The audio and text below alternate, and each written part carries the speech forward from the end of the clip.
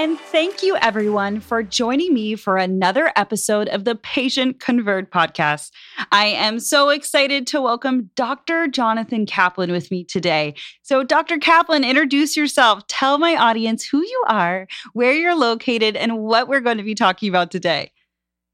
Sure. Happy to be here. I'm Jonathan Kaplan. I'm a board-certified plastic surgeon based in San Francisco. I'm originally from Alexandria, Louisiana. I practiced after I finished my plastic surgery fellowship at Cleveland Clinic.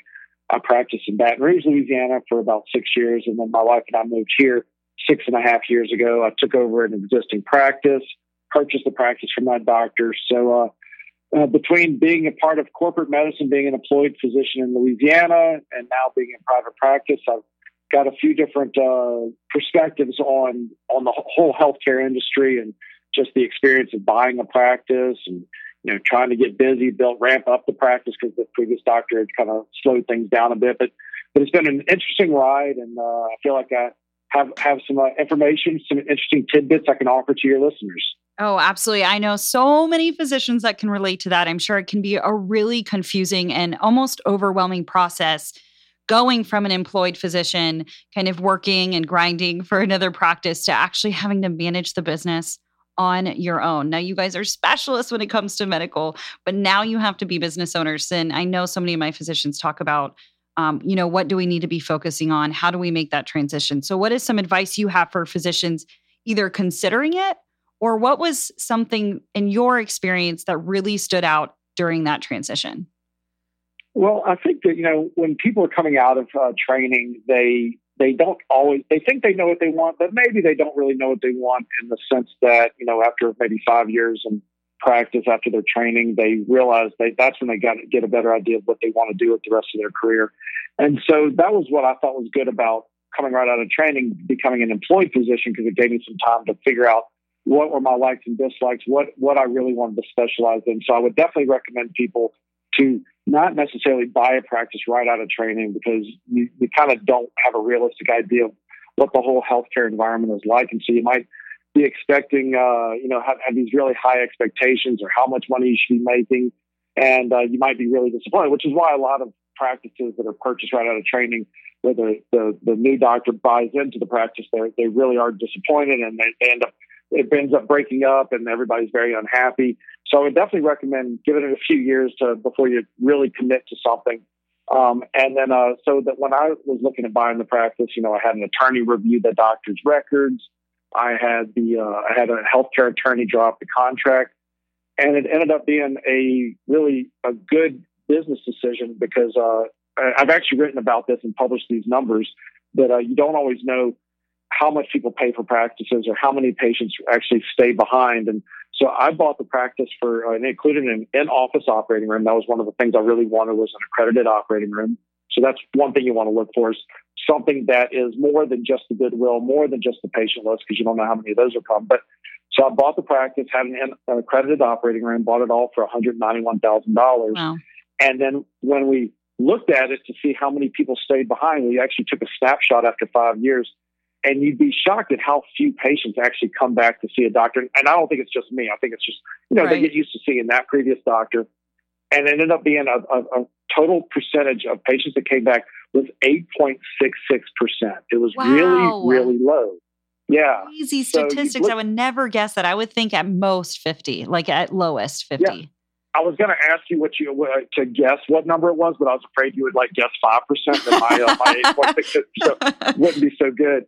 But when we looked at the numbers, though, that 8.66% ended up spending enough money to where I ended up having a 312% ROI after 5 years. So it ended up being a very good decision. So, the average that every patient paid was $11,000. Excuse me. Well, that was the surgical patients, about $11,000. Right. But on average, every patient put up about $5,000. So it ended up being a really good decision. But you've got to go into it knowing that you don't know how many patients are really going to come back to see you. No matter how great you think they are, they don't really care, because right. they thought the previous guy was really great. But that kind of goes back to my recommendation of get more than just a patient list. Make sure you get something like an accredited operating room. I mean, that's so that way you can start making money right off the bat. Well, but that was my experience with buying the practice. Well, that's pretty crazy numbers. Like I said, I would have never guessed that. But then even having such a small percent, like 8%, you were able to make that ROI. So if you were to give someone kind of a checklist before they buy, you mentioned make sure you have your healthcare attorney help you, make sure you have that in-office operating room, understand the percentage of patients that are going to stay. But like you mentioned, maybe they already have that connection with their previous provider. And so, what advice would you have for physicians that have purchased a new practice that are trying to make that new connection with these patients and become their new provider? Well, I mean, I think what the previous doctor did for me, which I appreciated, is that he had an open house to kind of introduce me to his patients.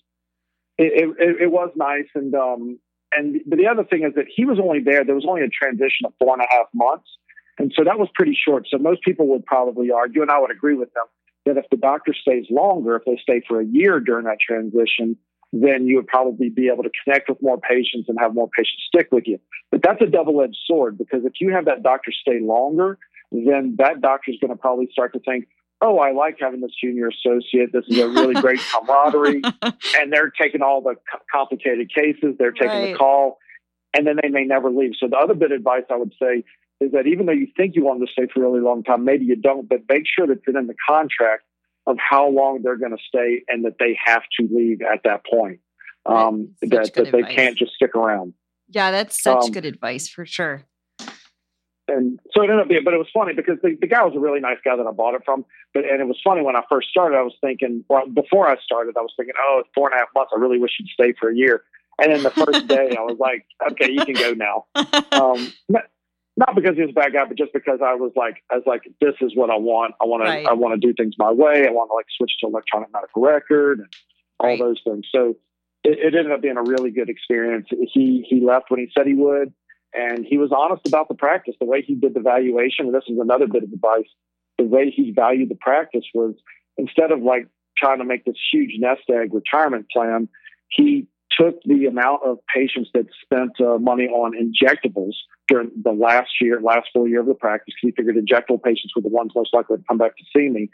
And he took the net revenue from injectables and then did a 2 times multiple. That's how he came up with the $191,000 figure. And so that was really honest of him to say, okay, my surgical patients probably aren't coming to you, so I'm not going to jacket the price or the valuation based on that. So that was good. But the other beneficial part was also that he had no aesthetic equipment with leases and things like that. So that made it a lot less complicated. So I didn't have to worry about taking over a bunch of leases other than just the rent on the office space. Oh, that's a good point too, especially when you talked about kind of going into that in-office operating room to make sure you don't have a lot of that overhead. So what was kind of, for you, the biggest part of the transition once you were already in, the existing physician had kind of stepped away at this point after that 3-month mark, that you kind of felt like you were getting into your groove and able to, make your own path doing this? What was so different than before? Well, I mean, I think one of the things that was kind of a little overwhelming at first, before I could get into my groove, was realizing that I had moved from a whole city to an office built from Baton Rouge, Louisiana, to an office building in San Francisco, both of which had the same number of plastic surgeons. So the city of Baton Rouge had the same number of plastic surgeons as the building that I moved into. So that was pretty overwhelming. So I knew from the beginning I was going to have to separate myself. And I was thinking, oh, great, the operating room, that'll separate me from the other doctors in the building. Well, I quickly realized that 2 other doctors in the building had their own operating room too. So that wasn't much of a marketing edge. And I didn't want to purchase a bunch of aesthetic machines because that's just a bunch of mortgages that you're running on a treadmill trying to pay the mortgage on each of those machines. So I didn't invest in a bunch of lasers and things like that.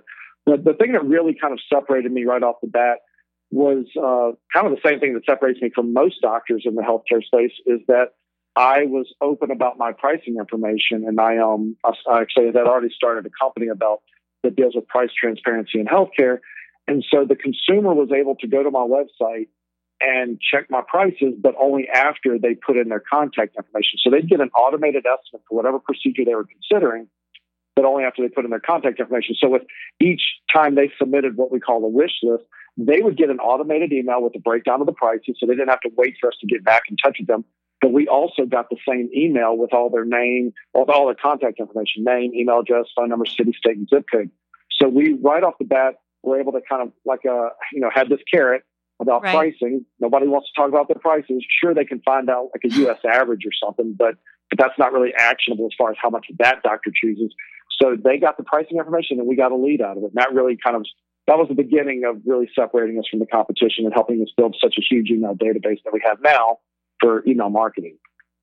That's such a good point. I think any physicians out there listening, that is such a great idea. Not only is he kind of improving and answering those questions for patients and just putting that pricing visibility, but that's how you stay in front of patients. Because I'm sure, as a surgeon, maybe sometimes it's just informational and they're not ready to make a decision right then, but maybe in a few months, they'll be a little bit more ready. And you can use that information you captured, like you said, through that lead magnet of getting their email first, being completely transparent about some pricing, and then maybe staying in front of them with some email marketing or social media marketing. That's really, really smart. Right. And doctors, unfortunately, whenever you talk to them about price transparency, they immediately say, well, I don't want to compete on price. And I was like, well, no, nobody said you had to compete on price. I didn't say you had to be the lowest. I mean, you could be the most expensive. The point is, you're just using that to get them into your sales funnel so that they can see the price, sure, but then you have their contact information. You can follow up with them and explain to them maybe why you're the most expensive, but you're the best of this or the best of that. So it's really an interesting, I'm actually writing a blog post on it right now about why is it that price transparency automatically means you have to compete on price. That's not necessarily a knee-jerk trigger that you've got to lower your price. It doesn't have to be a race to the bottom. You're just using that to get them to provide their contact information. Because in my opinion, how much something costs is a much better way of getting some contact information than say, download our ebook or something. Because, they can read that information over. It's just a great call to action button. It doesn't have to mean that you have to be the cheapest in town. In fact, you don't want to be the cheapest in town. You want to be either in the middle or at the top of the pack. Absolutely. And even those patients that could be price shopping, like you said, it's not about being the lowest price. It's just about being really transparent. You can even filter through those patients. They're not going to become patients of yours anyways if they think your pricing is too high. So you might as well get it out and get in front of them and kind of, like you said, nurture the campaign of why you are priced the way you are, why you're the specialist in your field. And that way they can start thinking and seeing kind of who you are as a surgeon. And you have that information for any time you run any marketing campaigns or you want to deliver types of material they may find interesting. So I think that's something a lot of physicians can kind of lose out in marketing, is staying in front of the leads that you've grabbed with these great email sequences and social media campaigns. And one of the things you pointed out, though, I thought was an interesting thing, a way to look at it is that, get that information out there at the beginning because, I think because why bring them in for a consultation? Because a lot of doctors offer free consultations. I happen to not be one of them. We make people pay for the consultation, but a lot of people will provide a free consultation. So you get this person in there and you go through this whole 45-minute free consultation only for them to find out at the end that they can't afford it. Right. So it's just like, why waste your time and their time? And it's much more efficient.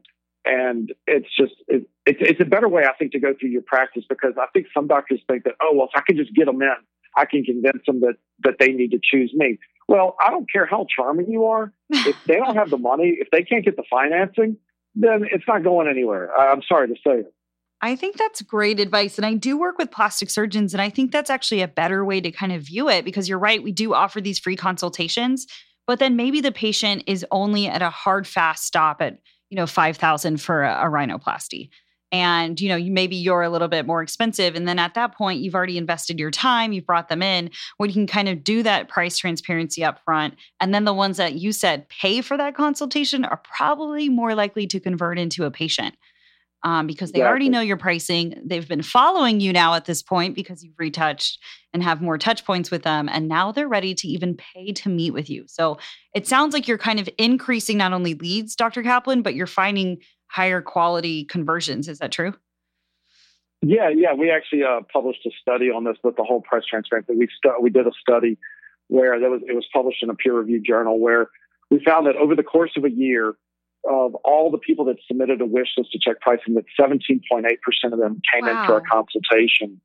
And then of that 17.8%, 62% of them booked a procedure. And then what we did is we compared the people that came in that were price aware and booked a surgery versus people that came in that were not price aware and booked an operation.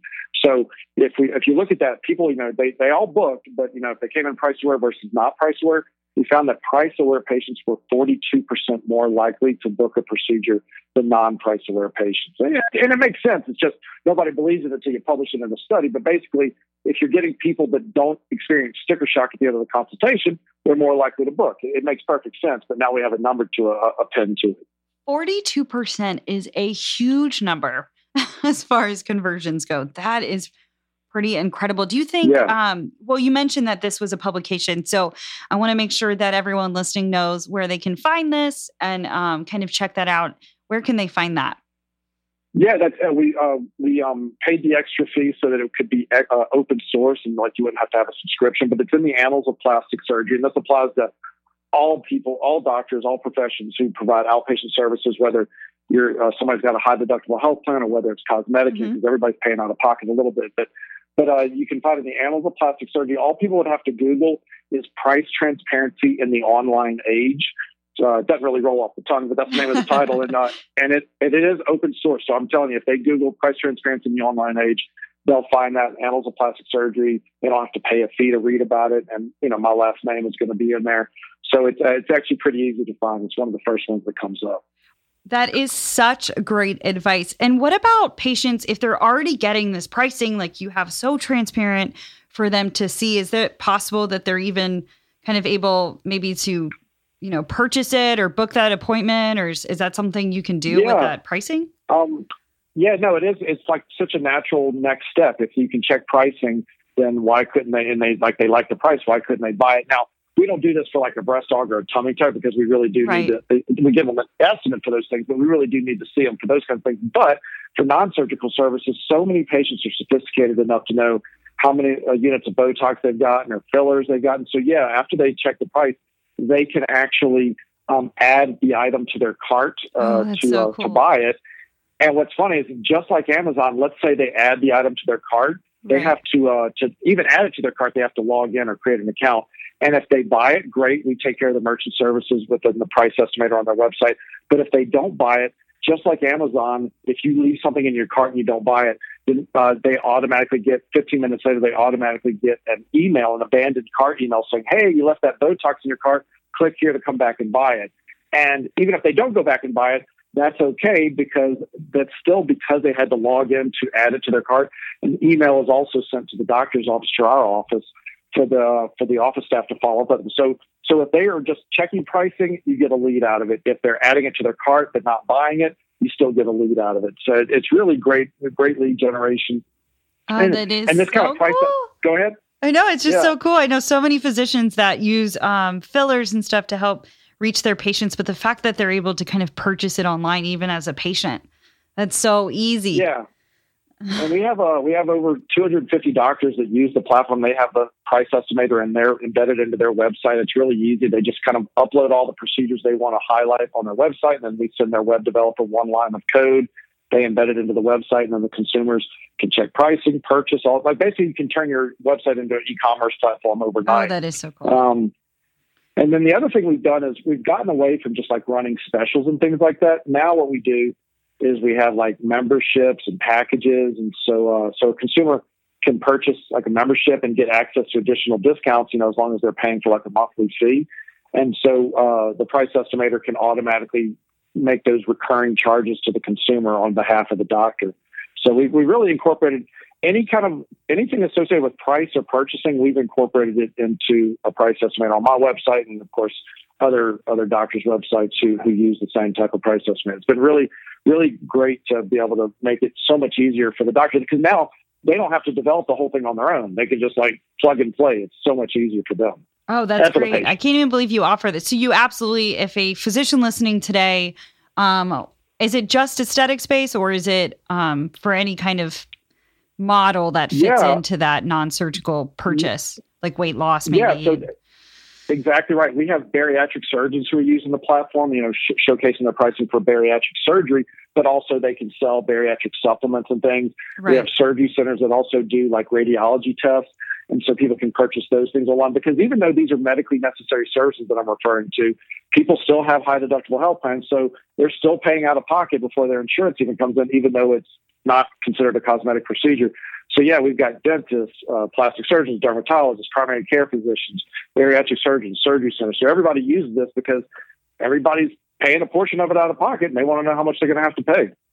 Oh, that's great. So physicians listening, so now not only can you have these purchases go through the website, but he's even utilizing it to create a new membership type platform. Because I know we all run those specials out there, and this is a really great way, am I right, to create kind of more consistency as far as payments go through every single month and getting in front of the right type of patient and being able to sell it right there on the spot. That's pretty incredible. So exactly, because I feel like when you're running specials all the time, it sort of in a way cheapens your brand. So this is a more subtle way of running a special by having it like a little bit of a commitment from the consumer to join with the package or a membership. And then they feel better about it too, because they don't feel like they have to wait for that special day to come in, that they always have access to it, but in a way that makes the brand still feel full and top notch. Oh, that's great. And I'll make sure for everyone listening that we have this in our show notes, how you can connect with Dr. Kaplan about using this for your practice and helping you during this price transparency, and how it can help you increase sales and maybe even help you develop that membership platform that he's discussing. Well, I think you also brought up a really good point. I'm going to have to bring this up. So I have to admit, I have worked with surgeons that are really, let's say, aware or nervous about competition. And you mentioned you went from what you thought was a lot of competition to huge competition in San Francisco, even in the same building. And then you talked about price transparency. Do you think sometimes physicians are afraid to give that price transparency because of a competitor pricing their services the same? Or do you think it's honestly, they just feel like they have to low bid, like you mentioned before? Yeah, no, I think that's absolutely one of the concerns the doctors have, but I don't think it's a reasonable one, and I'll explain why. I think that whether you have pricing information on your website and whether, people can check the pricing that way or not, I think that other doctors, their offices are still going to call around and they're going to ask, do your front office staff, oh, how much is this? They're going to pose as a patient as a secret shopper. So the way I look at it is that they're doing this already. They're already right. Checking everybody else's prices out. So you can either have them go to your website and check it in an automated way, or you can have them calling your office and wasting your front office staff's time asking those questions and keeping them on there for 10, 15 minutes talking about all the pricing. So I'd much rather let those people, if they want to check pricing, they can check pricing on our website. But the thing that's interesting is they have to put in a real email address, because if they put in a fake email address, the first lead goes to their inbox. So it's a fake email. They're never going to get that email. So they still have to put in a real email address. They still are going to be on our email newsletter. They're going to still feel like they're keeping up with the Joneses and all that stuff. Right. So I just think you're going to drive yourself crazy if you're worrying about your competition. You just need to worry about yourself and keep making your own practice better. And then it's just a much easier way to live, because then you're less worried about everybody else and what they're doing. Oh, I couldn't agree more. That is so refreshing to hear. I'm with you on that, on price transparency. Even with my marketing agency and the courses that I provide online, you can find all that information online, because I just feel like if they want to know, they're going to figure it out anyways. You might as well have your pricing out there. And like you said, it's not about low bidding. It's just about getting in front of them, capturing the right information. Right. And so it's that is the reason we don't just like list it as a menu, because then of course we wouldn't generate the leads out of it. So that's really that's kind of the key, is like at least giving something, pricing information, and getting something, the contact information in the process. Absolutely. So what would you say in San Francisco with your practice that you have found the most rewarding in making this switch and transition that you think would help other providers knowing that they can get to it on the other side?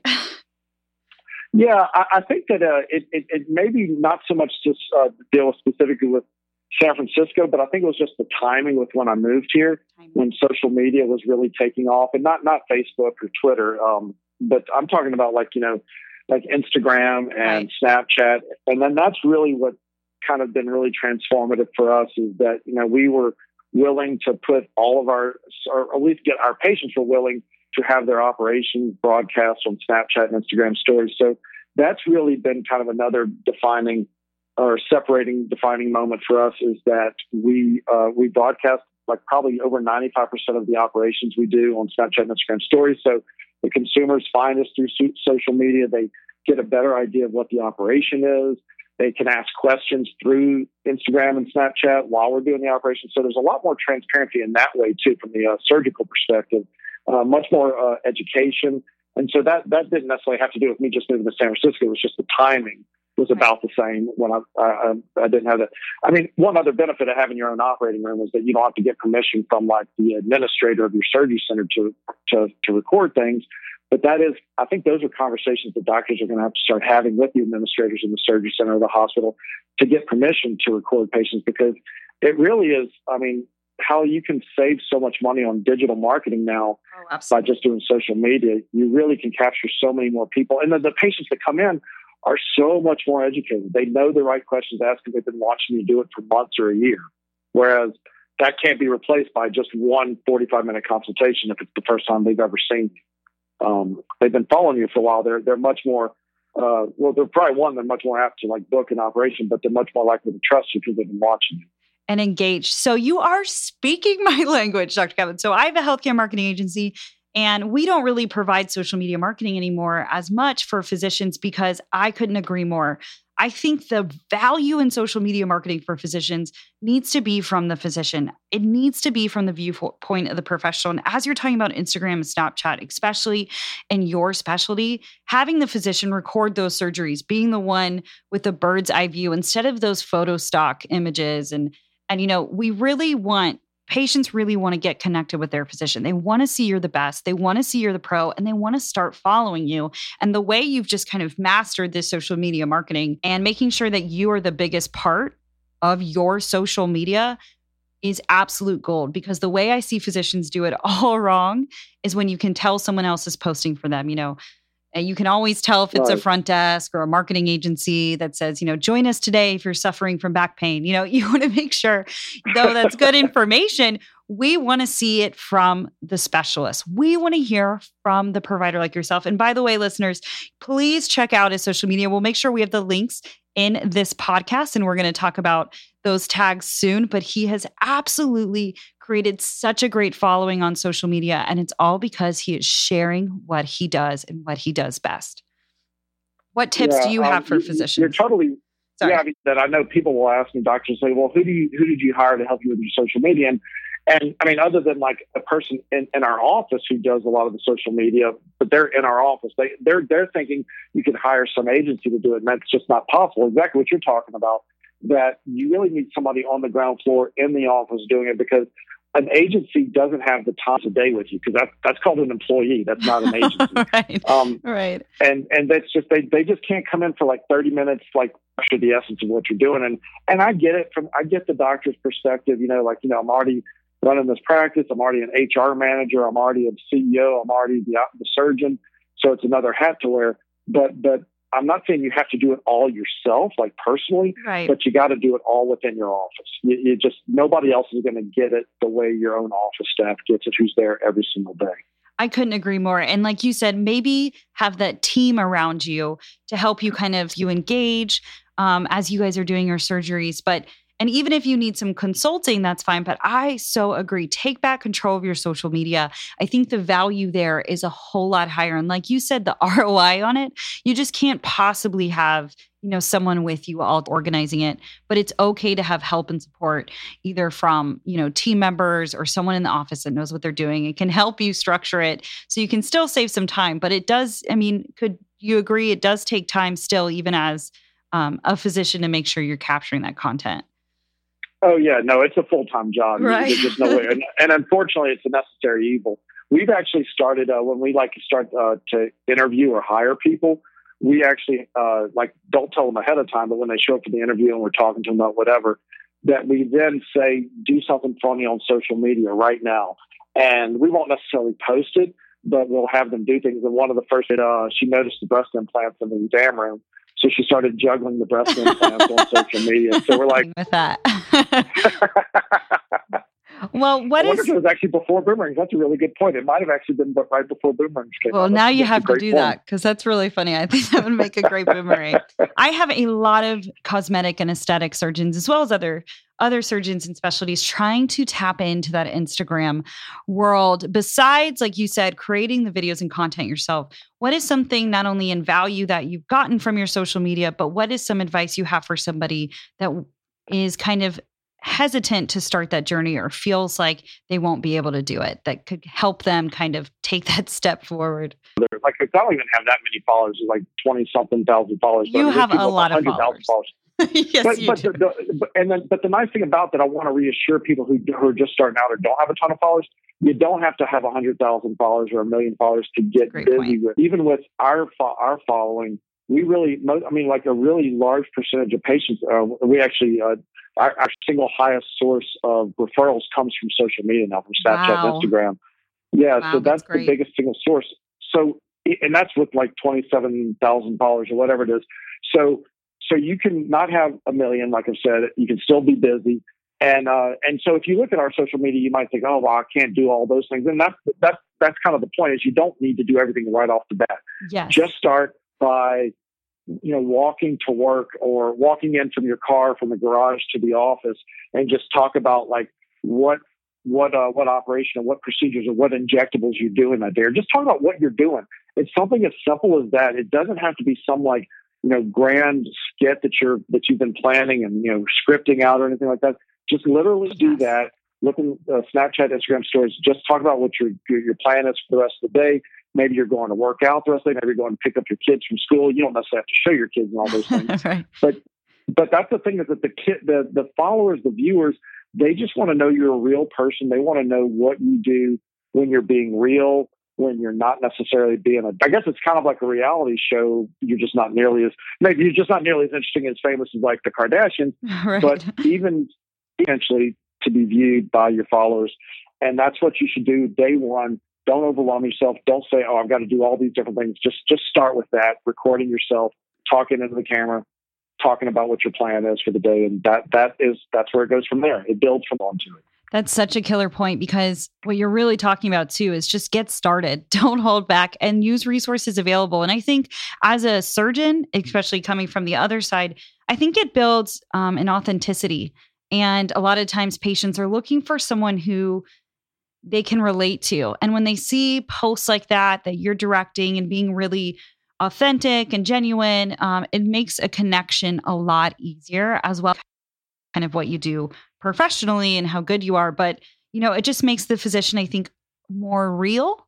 And that is attractive to patients looking for someone for these really high-end surgeries and care, that it's somebody they feel like they can actually talk to and relate to. And I think that's really great how you just said that. Just get in, start filming and just use what's available. You don't need a big video equipment or the big videographers to come in every day to film you, to be authentic on social media and to be consistent.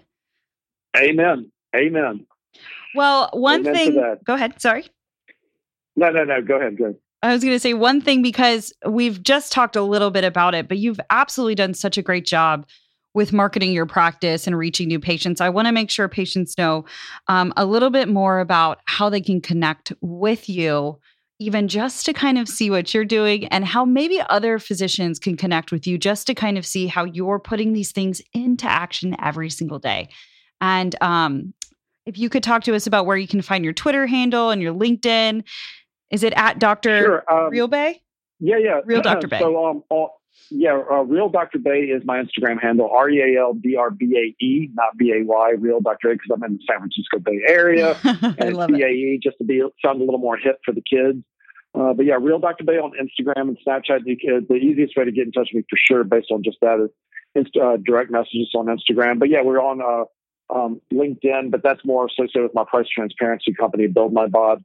But that's the easiest way to get in touch with me. Or they can email me too at drkaplan@ph, as in Pacific Heights -ps, as in plastic surgery.com. But our website's realdrbay.com. But it's very easy to get in touch with. There's always going to be somebody that's going to answer the email or the Instagram direct message. It's not hard to get in touch with us at all. And also, I'm actually I go around and lecture a good bit at different meetings. I actually have spoken to some different mentor courses or MTF Biologics, talking about just social media and how incorporated into your practice. So I've been on the speaking circuit talking about that a lot, and just really trying to show everybody the breadth of what's possible in social media, but also talking about how to start small and build from there. And that is really good advice. Because like you said, I think some people are all in on social media, but the idea of trying to do it, I think, overwhelms them. And I thought some of the tips you really gave today were so good for physicians out there, just maybe even worried about budgeting or marketing and I don't know what I'm doing on it. And just being able to start, like you said, start just filming, just start using your phone. Don't overthink it. And even something that I think a lot of physicians will really take away from today is how invested you are in knowing your numbers too, Dr. Kaplan. We talked about making those big decisions, and it sounds like you really put a process in place when making these decisions to make sure you had all the data and information you needed to get where you wanted to be as a practice owner. Correct. I mean, nobody believes anything until you give them a number associated with it. And that's why all these studies out there that make all the difference. So that's why I feel like I have a little bit more credibility, because I have gone through the patient charts and the conversions and, how much people have spent. And so when I can actually produce a number that's a legitimate number, people are like, okay, that's something I can hang my hat on. Because, I mean, just even back to that 8.66% of patients that stuck with me after I took over the practice, nobody really knew those numbers before. People would say, oh, yeah, 20% of the patients stick around. I feel like 20% is this magic number that people use when they don't really know the answer and they're just kind of guessing. 20%. Like it's 50% sounds too high, 10% sounds too low. So everybody just chooses 20%. But it's just, I think it's just like dogmatic reflex. And people say, oh yeah, 20%, 20%. That's so true. You hear it all the time. You do. You hear it all the time. And so I think it's just important to get those numbers out there, mostly to make people feel better. Like, so if you only had 9% or 10% of the people stick with you after you took over practice, well, then now you shouldn't feel bad. That's actually really good. And again, it's not really the percentage of patients that stay with you. It's how much it's quality over quantity when it comes to that. So, but that's why those numbers are important. That's why people need to know. That's why you need to do a legitimate, run through of all your data and publish that so other people can learn from it. It's such great advice. And for everyone listening, if you are a patient or a provider, you can find Dr. Jonathan Kaplan. He gave you some of his information about his email, but I will make sure I have all the links, not only to his social media, to his practice, and anything else we discussed in this podcast today. Make sure you connect with him. He absolutely knows what he's doing when it comes to marketing, and most importantly, as a physician. And we so appreciate you coming on today. And I wanted to just end it with, what would be your biggest advice for anyone listening today? Biggest advice for anybody listening today is, I guess I've kind of already suggested it, but get started. You got to try it with social media. I'm sorry to tell you that there's no way around it. Even if it's not Instagram in 10 years, it's going to be something like that. TikTok. You just got to start. You got to start. TikTok, exactly. I've already started using TikTok now too, but TikTok is like an amazing platform. It's so entertaining. It's not really so much though for like, I don't really have my like surgical procedures on there because it's not the same kind of educational platform. Mm-hmm. It's really meant to be an entertaining platform with some clever tricks with the camera and just being funny, or people dancing in front of it, which I'm not doing. But drawing the line somewhere. It is exactly. I have to draw the line, but it is still a good way to engage with millennials who are or the Generation Z, who are eventually going to be your patients. So there's no reason to not get on TikTok. But again, if you got to start somewhere, start with Instagram stories and go from there. Absolutely. Well, thank you again so much for joining. And please don't forget to connect with Dr. Kaplan. And let me know if you have any questions from today's podcast. I'll make sure we get them over to Dr. Kaplan and his team. So thank you again. My pleasure. Thanks for having me. Thank you for listening to today's latest episode of the Patient Convert podcast. Don't forget to subscribe and review on your favorite podcast platform. We are on Apple, iTunes, Google, Stitcher, and Spotify, or you can sign up to receive the latest episode via email. Just check it out on my agency website or my personal website. And if you are looking for more amazing healthcare marketing information or just to engage, check us out at Intrapy.com. And for any of my amazing physician liaisons out there interested in growing their physician referrals or learning the strategies that it takes to build highly engaged physician referral networks, check out my website, kellyknott.com, where I have free webinars, free downloads, and of course, my online physician liaison training course, Physician Liaison University. And as always, I'm a huge believer in connecting, engaging, and supporting one another. And the best way we can do that is networking. And I always connect with you guys on social media. And one of my biggest social media platforms is LinkedIn. So feel free to connect with me there on LinkedIn or Instagram or Twitter at Kelly Knott. And thank you guys again for listening to the Patient Convert podcast with your host, Kelly Knott.